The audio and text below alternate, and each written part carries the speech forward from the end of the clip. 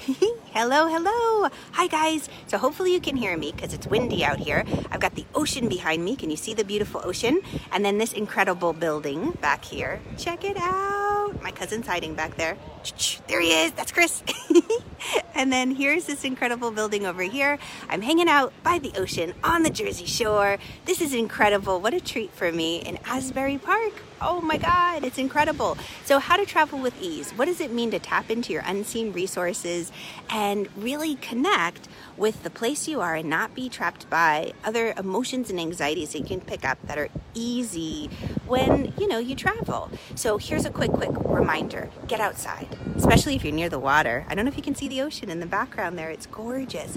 Go for a walk. It's going to clear your energy. It's going to clear all of the things that you pick up from being in crowded spaces, whether it's a ferry, an airplane, any kind of boat or train. Get outside, take a quick walk. It's going to clear your energetic field and you're going to feel so much better. All right, I'll catch you guys on the flip side. Thanks for joining me. I'm going to keep walking on the boardwalk and make sure I'm in a good place to have lots of fun. Lots of love. Bye, guys.